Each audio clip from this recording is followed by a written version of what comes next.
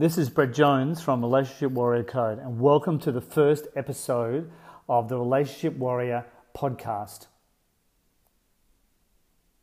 I'm excited to be here, and my gorgeous wife Marie is going to be joining us in future episodes. The purpose of doing this podcast is to empower you as both a king and a queen to be able to achieve what you're looking for in your relationship, but not just there, but in your life as well. The concept of having a kingdom is what makes up what the Relationship Warrior Code is actually about. Now, your very first question might be, what the hell is a kingdom? A kingdom is a place that we come home to rest in. A kingdom is a place where we have control of what we call the 6 areas, the 6 territories of the kingdom. These are made up with the treasury, the temple, the dojo, the boudoir, the heirs, and the communication code itself. See, we've been able to codify a way of being and a way of living that makes life flow. If you're like me at all, I went through a period in my life where I was searching for meaning. I was searching for a way that would actually make sense to have it all in life. And I know I struggled for a number of years, particularly when I went through a divorce. I came out the other side and it was devastating for me. Not only did I not get to see my kids every 2 weeks, I'd failed at probably the most important thing in my life, which I held and valued dearly, which was my marriage and my family. I know if you're a guy listening to me right now, you know how important that is to us and how much we value that and hold that as a solid moral place inside ourselves that becomes critical for us to be able to win at that game of being able to do it. If you're a woman, you know that it's a place you come to rest to, a place that you can come to the security of the kingdom and know that everything inside of there is taken care of and you can relax and step down from trying to handle it all. So how did we get to this place where winning at this game seems to be so difficult? Well, over 100 years ago, there was a massive demographic shift. Men went to war, and I don't think in this age, in this time, we've really got any concept of what it was like to pack up your life, go overseas, be given a gun and a weapon, and be told to kill other people in defense of your family and your country. And then to see those that have become best mates, those that have become brothers with you, die next to you with horrific bullet holes through their head and through their body, or blown apart. And then to come back into normal life and expect that you can just go on and be expected by others that you can just go on. And while the men were off doing that, the women at home had to cope with it all. They had to go into the factories and build the war machine. They had to handle everything at home. They had to handle the finances. They had to handle the kids. They had to handle his mother. They had to handle her mother. So men, when they came back, tried to fit back into normal life and became shut down. The easiest way to deal with what they'd been through and then transition into normal life, so-called normal life, was just to shut down their emotions, pile them away into somewhere and hope they never come out again. And she picked up that difference. She picked up that change. So she stepped up into that place and took care of everything. Then the next generation modeled that way of being now, that way of relationship. And then we hit the 1960s. And when we hit the 1960s, that became a place of we are equal. Women got the vote, and rightly so. And now women could do anything that a man could do. But our culture took it one step further. It took it to a place of we're the same. And the truth is, we're not the same. We are entirely different. We are so different. Everything in this universe is yin and yang. And when it comes to men and women, that principle absolutely applies. Like she has 28,000 words that she uses on average per day. I have 7,000 on a really, really good day. She has 5 language centers that she uses. I have 1. When she communicates, her communication is never direct. She'll walk up to another girl and go, "Oh, wow, I love your dress." And then that girl will turn around and say to her, "And I love your shoes. Where did you get those from?" And they'll break into laughter. 2 guys walk up to each other and it's more like, "You old dickhead, how are you?" "Yeah, good bro, you shithead, how you been?"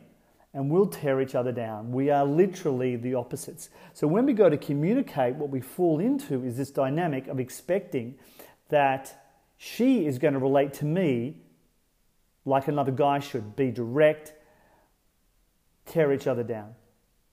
And if she's in masculine mode, then that's exactly what she'll do. She'll start to tear me down. But there's no communication going on. And likewise, she expects me to stand there and listen in a way that a woman would. And that simply doesn't happen because we're so profoundly different.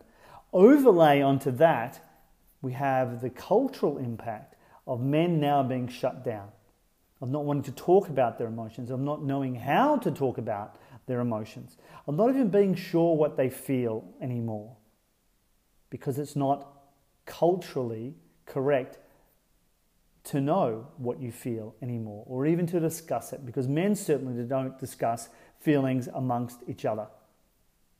Women, of course, do. They're wired into the emotional status of the relationship and the marriage, meaning they understand exactly where the entire kingdom is.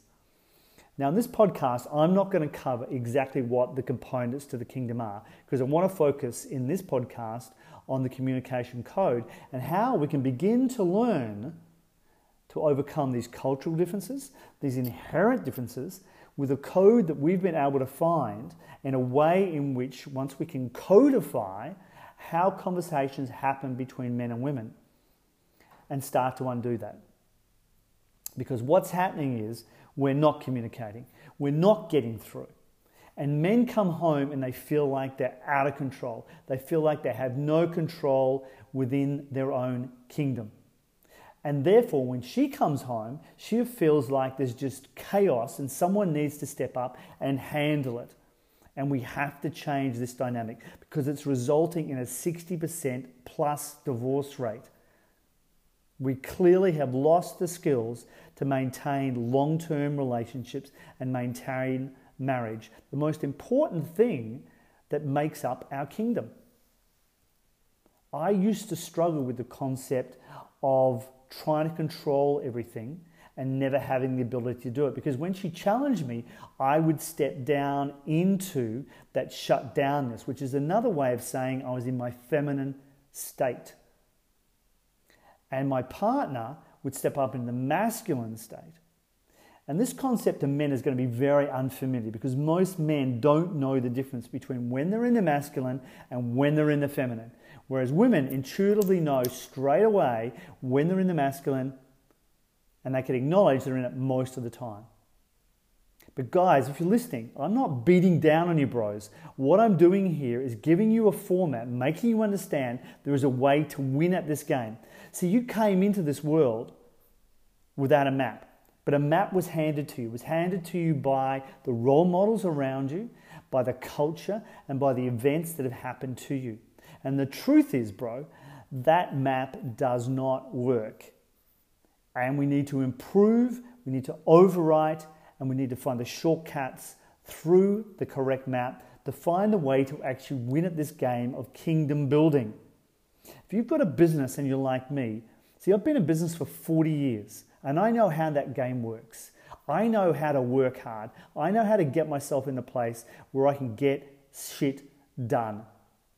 That's not a problem. But when it comes to handling skills within the household, handling skills with her, handling skills with my kids, you know, I can win in the dojo at my fitness. I'm a black belt in karate and a black belt in taekwondo. I can kick that shit. That's not a problem. And I've spent years now meditating. So when it comes to the temple and my beliefs and spirituality, I've got that nailed too. But it took me a number of years to work out the relationship code and really sort that out. And out of that, the Relationship Warrior Code was born. I want to be able to show you how to live this code to have what you actually want across your business. Because whatever you're doing at home is going to affect you in business. Whatever you're not good at home is going to profoundly impact you in your business, in your relationships, in how you deal with your team, how you deal with your customers, and how you produce or you don't produce. That's what you have to see. It's all connected together. Same when it comes to the kids. And we have a complete armory of tools to hand to you now that's going to make this game so much easier. I've been doing it for 40 years. My gorgeous wife has been doing it for about 32 years. And she's run businesses as well. So she's a powerhouse. So if you want to win at this game, this podcast is going to give you the tools. And the first tool that I want to introduce to you is what we call the Shield. The Shield is a format of life. The Shield is a format of running your life in a way that actually works. If you put your relationship behind your business, if you put your children behind your business, there is a clear and defined consequence to doing that. If you put your friends and family in front of your wife, there is a clear and defined consequence to doing that. If you put your business before your children, you're going to grow up and they're going to be like that song. They're simply not going to have time for you because you never had time for them.